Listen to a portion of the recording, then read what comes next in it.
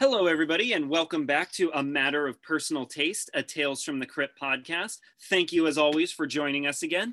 I am your co-host, Andy Foreman, and I am sitting here with my co-host, the dashing Martin Fisher. Dashing this week. We both have a lot of energy. I'm feeling it today, man. Yeah, me too. It's after last week. I think we're both reinvigorated with a fun episode. Yeah, this is probably the best one they could have come back with after the last one. Exactly. And this one that we're talking about this week is Lover Come Hack to Me. Great title. With a title like that, come on. It's worth it for the title alone. This is one of my earliest memories of Tales from the Crypt, because this one, as everyone knows, Tales from the Crypt was a big introduction to more adult series for me. So this one had a little bit of everything. It had a little bit of violence. It had a little bit of TNA. So This was one of the first ones I watched, and man, it holds up. Yeah, it's a really enjoyable one. And it's funny because looking at the comic it took inspiration from, it's interesting because it shares some parallels to the last one we talked about, in that like the art for this specific story isn't as memorable, I think. But what it did was it just told a really interesting story. And so the episode was able to just be like, okay, fuck it, we're going to do our own thing, basically. Take the idea, adapt the hell out of it, and insert more humor into the story a bit more. Right. They were given a very basic story and it just knocked it out of the park, in my opinion. Right. The premise is there, but the style is totally different. Yeah. But I think because, and we were just talking about this before we started recording, because Tom Holland's style is a little bit more comic booky, it's a little bit more like a graphic novel. I think just the fact that the legendary Tom Holland was directing this episode kind of keeps that comic book quality. Yeah. And it's a quality that I think fits this narrative particular, because it's such a silly concept, but it's so damn fun. Yeah, I mean, that's the whole thing about this episode, is that I think it gets the energy of the series very well, is that, you know, you have your gore, you got your TNA, you got your moments of drama, and you've got like these over the top just gory moments, and there's a lot of humor thrown into it too, like situational humor in this episode, and I think it works so well. And I mean, part of that is of course the performances, because Amanda Plummer, great episode, great job she does in this episode, just fantastic. She's perfect for this kind of role. Yeah. And I saw her in this before I saw Pulp Fiction. So, really? Yes, because again, I was in like 6th grade when I first discovered Tales from the Crypt. Right. And Tarantino I didn't discover until freshman year of high school when Django Unchained came out. So I had really no idea what Pulp Fiction even was, beyond just being aware of the name. So this was my first introduction to Amanda Plummer, and she is perfect for this role because she is so dedicated to it, in the same way when you see her in those scenes in Pulp Fiction and she's just reaches levels of mania that a lot of actors would be afraid to go to. It really she sells this idea of just this meek and then insane wife. Yeah, oh my god, she does that so well. And I think, you know, I feel like any actor would feel cautious about a character where by the end of it they're swinging a giant battle axe around and selling it well. But Amanda Plummer just went for it, and I admire that so much. She did such a great job in this episode. A big thing about this episode that I noticed, and this speaks to both the performances and the tone, is that, and I'm sure those of us that are more unfamiliar with the anthology format would kind of blend these two together, but I do think there are distinct differences and between Tales from the Crypt and Creepshow. And there are certain Tales from the Crypt episodes that do not feel like Creepshow at all. But I feel like had Creepshow 3 been made in the early 90s, you could have fit this episode in there as one of the segments and it would have worked perfectly. It really feels Creepshow-esque without, you know, except it doesn't have the comic book panels. Right, yeah. This is one of those episodes that you could totally take from this series and just edit it into a Creepshow format. And it would totally fit. It has enough of the... it has it's got a bit more comedy than I think Creepshow was really going for a lot of the time, but it does have a lot more of the heavy gore, and the tone I think fits perfectly. Yes. And I think while we're on the subject of tone, I think we have to bring up the other main actor that's in this episode, who is Stephen Shellen. Stephen Shellen, yeah. Yes. And I love that they just got like Mr. Fabio to be the douchebag husband. Yeah. It's so great because you see him coming from a mile away, and that really benefits the Just Desserts endings of Tales from the Crypt and Creepshow and Tales from the Dark Side and all these EC inspired shows. And I think in any other narrative form, telegraphing it from that far away would be ridiculous. But because this is only 30 minutes, and because this is a comic book, and because it's Tales from the Crypt, the fact that he just starts off as Mr. Douchebag is hilarious and awesome. Oh yeah, absolutely. And I think because he has that kind of a character to work with where it's so obvious who he is, Shellen really is able to kind of work with that and be just the best douchebag you could be and be hilarious at the same time, because there's so much of his character that I think a lot of the comedy of the episode comes from his character. Right. Just the way he handles himself, the way he speaks, it works so well together. And what's great about it is the original comic story. Again, we compare both the comics and the episodes on this show. The original comic book story is more like an old radio play, where the male protagonist is mostly just Mr. Steak and Milk from 1950, you know? Yeah. Like, and he's just like, come on, doll, like, we'll go investigate the haunted house. And he's just, you know, he's in his suit and he's in his dress shoes, and he's probably smoking a pack of cigarettes on that car ride up there. And there's not much to him. He's just Mr. 1950s man, like Leave It to Beaver dad. But with the way they kind of change it up in this one to just have like the polar opposites of like meek Amanda Plummer. And then again, Mr. Fabio douchebag is awesome. And again, that's no criticism of the actor himself. The haircut is Fabio's. No, yeah, absolutely. That's exactly what they were going for. I'm sure it's popular at the time. 30 years later. 30 years later, you're like, wow, I can't believe people did that to themselves. Exactly. I can't believe people bought paperback novels because someone had this haircut. Right. Oh, man. But I think those polar opposites really do benefit the narrative. No, definitely. And I think that's what makes the episode feel so energetic, is that this story should feel, I think, probably a little bit old school and a little dragged out. But what helps it so much is that you have these two polar opposite personalities keeping it going. And then you have the great flashback scene where Shellen sees what happens to his wife's mother and father, basically. And it's such a great twist. And it's great that you brought up the runtime, because again, I was watching this last night just to prepare for this episode. I was rewatching it last night to prepare for this episode. And I was sitting there going, you know, this could be about 18 minutes instead of 28. But I think the leads are charismatic enough and they're interesting enough that, because not much happens in the story. Right. They get there, they get it on. He falls asleep. He sees a murder, wakes up. She murders him. Spoiler alert, but also it's 30 years old and the comic is 70 years old. Right. So whatever.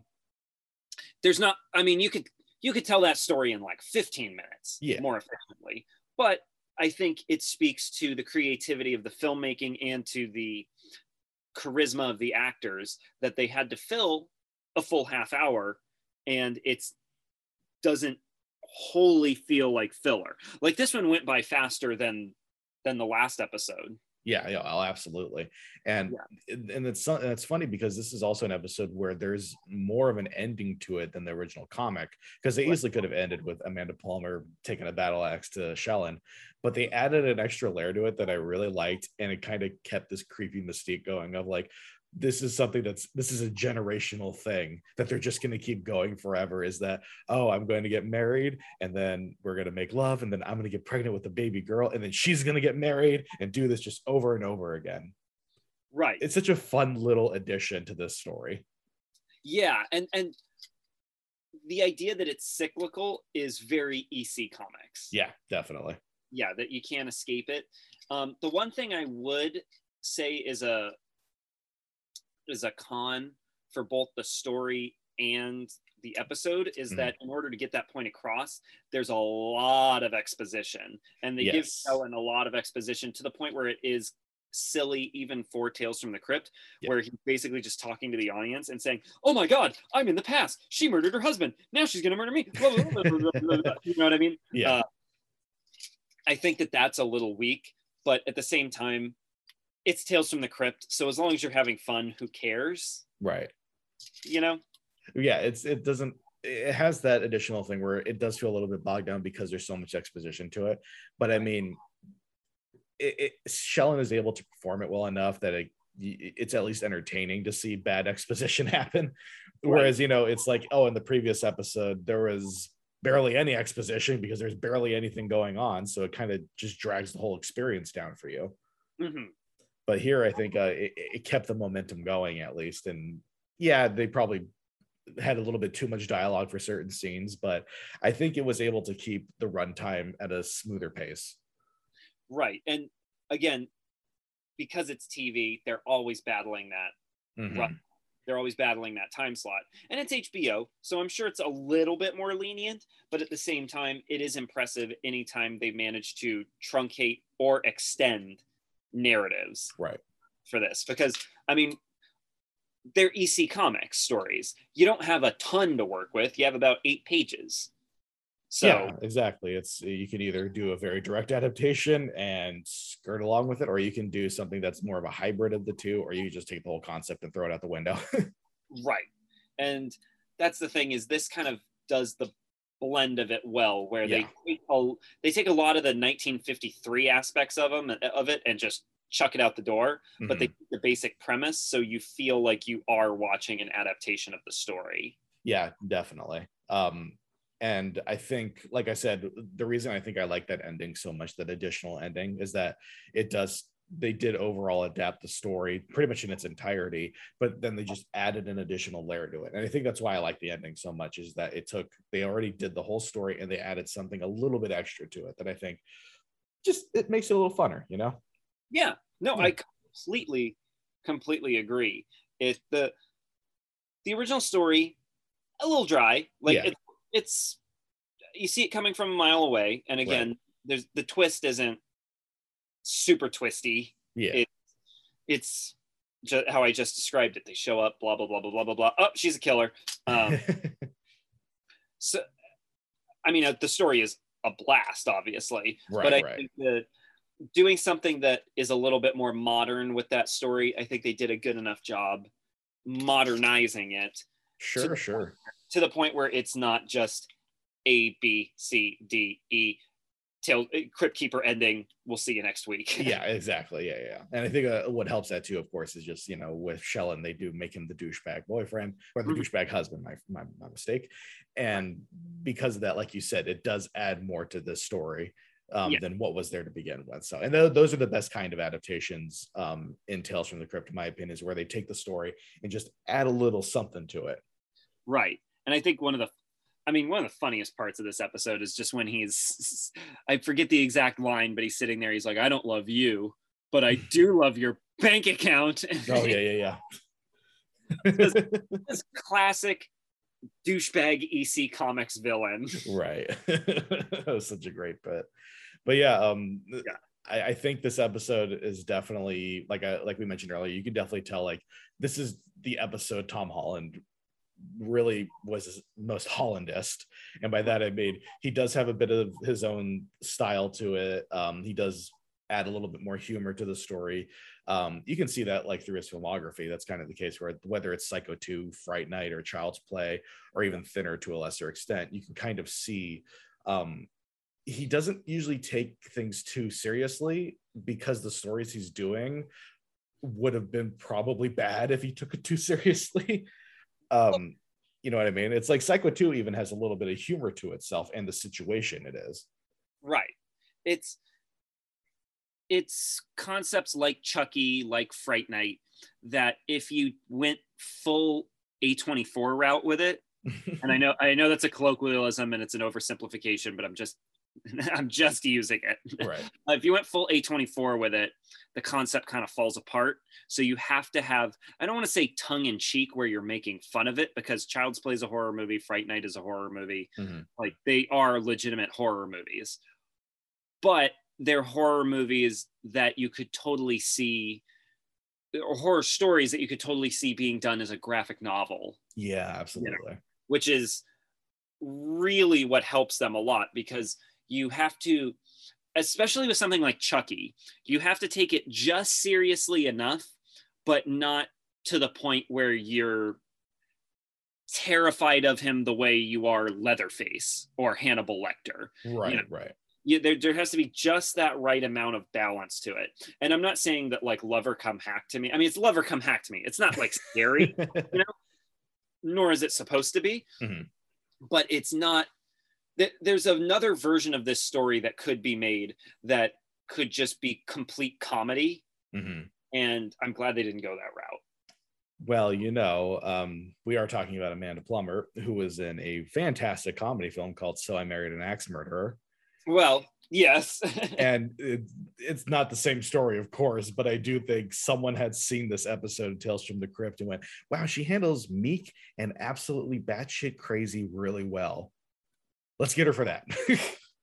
And you know what? It worked out. It worked out wonderfully. So, but going back to Tom Holland just for one moment, confession time. You're talking to like one of the biggest fans of the Langoliers miniseries. Oh my God, that's right. Possibly on this earth. Oh no. I love the Langoliers miniseries. Ladies and gentlemen, I don't condone this. Yeah, so much. On Pinch Show, it's fantastic. Other actors whose names escape me at the moment. They're all great. I love it. It's 4 hours long and I could watch it. Oh, Dean Stockwell was in it. That's another one of those ones where it's such a silly premise, but Tom Holland takes it just seriously enough. That thing's 4 hours long. I could watch all 4 hours of it in like one sitting. You're a madman. I love it. It's longer than The Irishman, and I could still sit and watch it. The Langoliers is my Irishman. Yes, exactly. It's Tom Holland's Irishman. That's right. But you know, I also have an affinity for abandoned public places. So the fact that they're just walking around an airport the whole time, I mean, right. I'm in. Like Dawn of the Dead. I'm not comparing. Dawn of the Dead's on a different level, but like Dawn of the Dead, they're walking around an empty mall, empty airport. I'm in. You tell me a horror story with an empty public place, I'm there. That's cinema, baby. It is. It is absolute cinema. And just like the director of The Irishman, Martin Scorsese would condone it as such. I feel like we should find a way to communicate with Martin Scorsese. Be like, what do you think of the Langoliers? And get his genuine response of, I don't know what that is. Yes, exactly. Well, we have to go to the next red carpet screening for Flower Moon. Yeah, we got to show up there. You know, hey, this is the matter of personal taste. We're a podcast. What do you think of the Langoliers? I'm sure he'd have a very polite and very diplomatic response. He would probably be more like, "Why are you here?" Yes, exactly. He'd be like, "How did you get in my house?" Well, since we're doing Tom Holland hot takes, I got two for you. Ooh, let's do it. All right. Child's Play, great, solid movie. Mm-hmm. The sequel is better. You're not wrong. Yeah. I had that realization like a couple weeks ago when I was watching all the movies again. I'm like, wow, Child's Play 2 is really fucking great. It's really close. They're really close. They're really close, yeah. It's the Venom Let There Be Carnage of the Child's Play series. Yes. Where everything the first one does it just a little bit slicker and a little bit more efficiently. Right. Absolutely. Yeah. And I mean, you can't get any better than the climax of Child's Play 2, where they're fighting in the doll factory. That's just cinema. I mean, you have Chucky ripping off his own hand, shoving a knife onto it, and then chasing. I mean, and Brad Dourif screaming. Oh my God, it's so great every time in it, because Chucky is in such pain. It's hilarious. One of my favorite moments in any film ever, and this is cinema, whether Scorsese says it is or not, is when they're doing the ritual in the toy factory and Chucky realizes that he can't put his soul in Andy's body. Mm-hmm. And he starts screaming at him and he's like, "You little shit." And he's like screaming at him. And then all of a sudden, all the boxes fall on him and Brad Dourif is like shrill, like, "What the hell?" Yeah. Like, lands on him. Just the idea of this doll with a serial killer soul just like being befuddled by what's happening is hysterical to me. Yeah, that was wonderful. Just that, "What the hell?" as it all falls on him is hysterical. Oh my God. Yeah, Child's Play 2. Seriously recommend if you have not seen that movie. That is wonderful. The entire Child's Play series. I should rephrase it. Just if you haven't seen all the Child's Play movies, just watch all of them. Yes. Yeah, just do that. You'll be doing yourself a favor, trust me. Mm-hmm. Even the Chucky ones, do it all. Oh yeah, for sure. Yeah, do it all, man. What's your second Tom Holland hot take? All right, this one actually benefits Tom Holland. Okay. Tom, you can start listening now. You can start listening now. Yeah. Child's Play is a great movie, Tom. I promise. I love it. I think Psycho 2 is better than Psycho 1, and I think it's my favorite Psycho movie. This podcast is over. No, I'm just kidding. I mean, I don't agree, but Psycho is in my top 5 movies of all time. Right. But Psycho 2 is a sequel that is worthy of Psycho. That's not nothing. Right. No, that's a big part of it, is like I went into it not even knowing like a few months prior that there even was a Psycho 2. I was aware of Psycho and the remake. That was it. Oh, and the Bates Motel show. That was it. Then as soon as like, I don't know, Red Letter Media talks about Psycho sequels, I'm like, what? Oh yeah, yeah. And then I watched, and they were showing clips of Psycho 2. I'm like, this actually looks really good. And then I watched it. I'm like, oh my God, this is like way up my alley. Here's the thing, is like Psycho 1, phenomenal movie. I will argue, obviously, that it is a better made movie. It totally deserves its masterpiece status. I will never doubt that, ever. Psycho 2 is just more my shit. Sure. It's just slashery enough. It's just slashery enough where it doesn't feel like it's disrespecting the material it's given. Well, what's great about it is it manages to take Norman Bates into the era of Jason Voorhees without betraying Norman Bates. Right. Because Norman Bates is not Freddy Krueger. He's not Jason Voorhees. He's not Michael Myers. Mm-hmm. He is a sympathetic, broken man. And to make a movie that naturally continues his story is a feat unto itself. Absolutely. Yeah, it's incredible. And also, you get Dennis Franz being the biggest asshole in the history of horror films and getting butchered. And it's, you know what? Here's the other thing. Anthony Perkins' performance, oh my God, on the exact same level as the first Psycho. Mm-hmm. He is giving it his all. Oh yeah, absolutely. I would argue even better, but I'll keep it at they're both fucking phenomenal performances from the actor. Anthony Perkins like absolutely took the role in this and just perfection. Yeah, he is, and I don't say this lightly, and anybody who knows me knows that I don't say this lightly. He is the Christopher Reeve Superman of horror. Absolutely. Where there is no one on the planet who's going to fit the role better than this guy. Yeah. No, like, there will never, they can do remakes and reboots of it and be totally good, but you just can't do Anthony Perkins again. Exactly. And it almost gets to the point where, in the same way that Christopher Reeve's Superman is almost his own cultural icon outside of even being Superman, in terms of like, if that you just take that movie by itself and Superman never existed before that, it would still be iconic. Yeah. Like there's Superman and then there's Christopher Reeve's Superman, and you almost have to kind of differentiate between the two. It's the same thing with Norman Bates, where even if the book didn't exist and if there were no sequels afterwards, or, you know, there was no Freddie Highmore and no Vince Vaughn,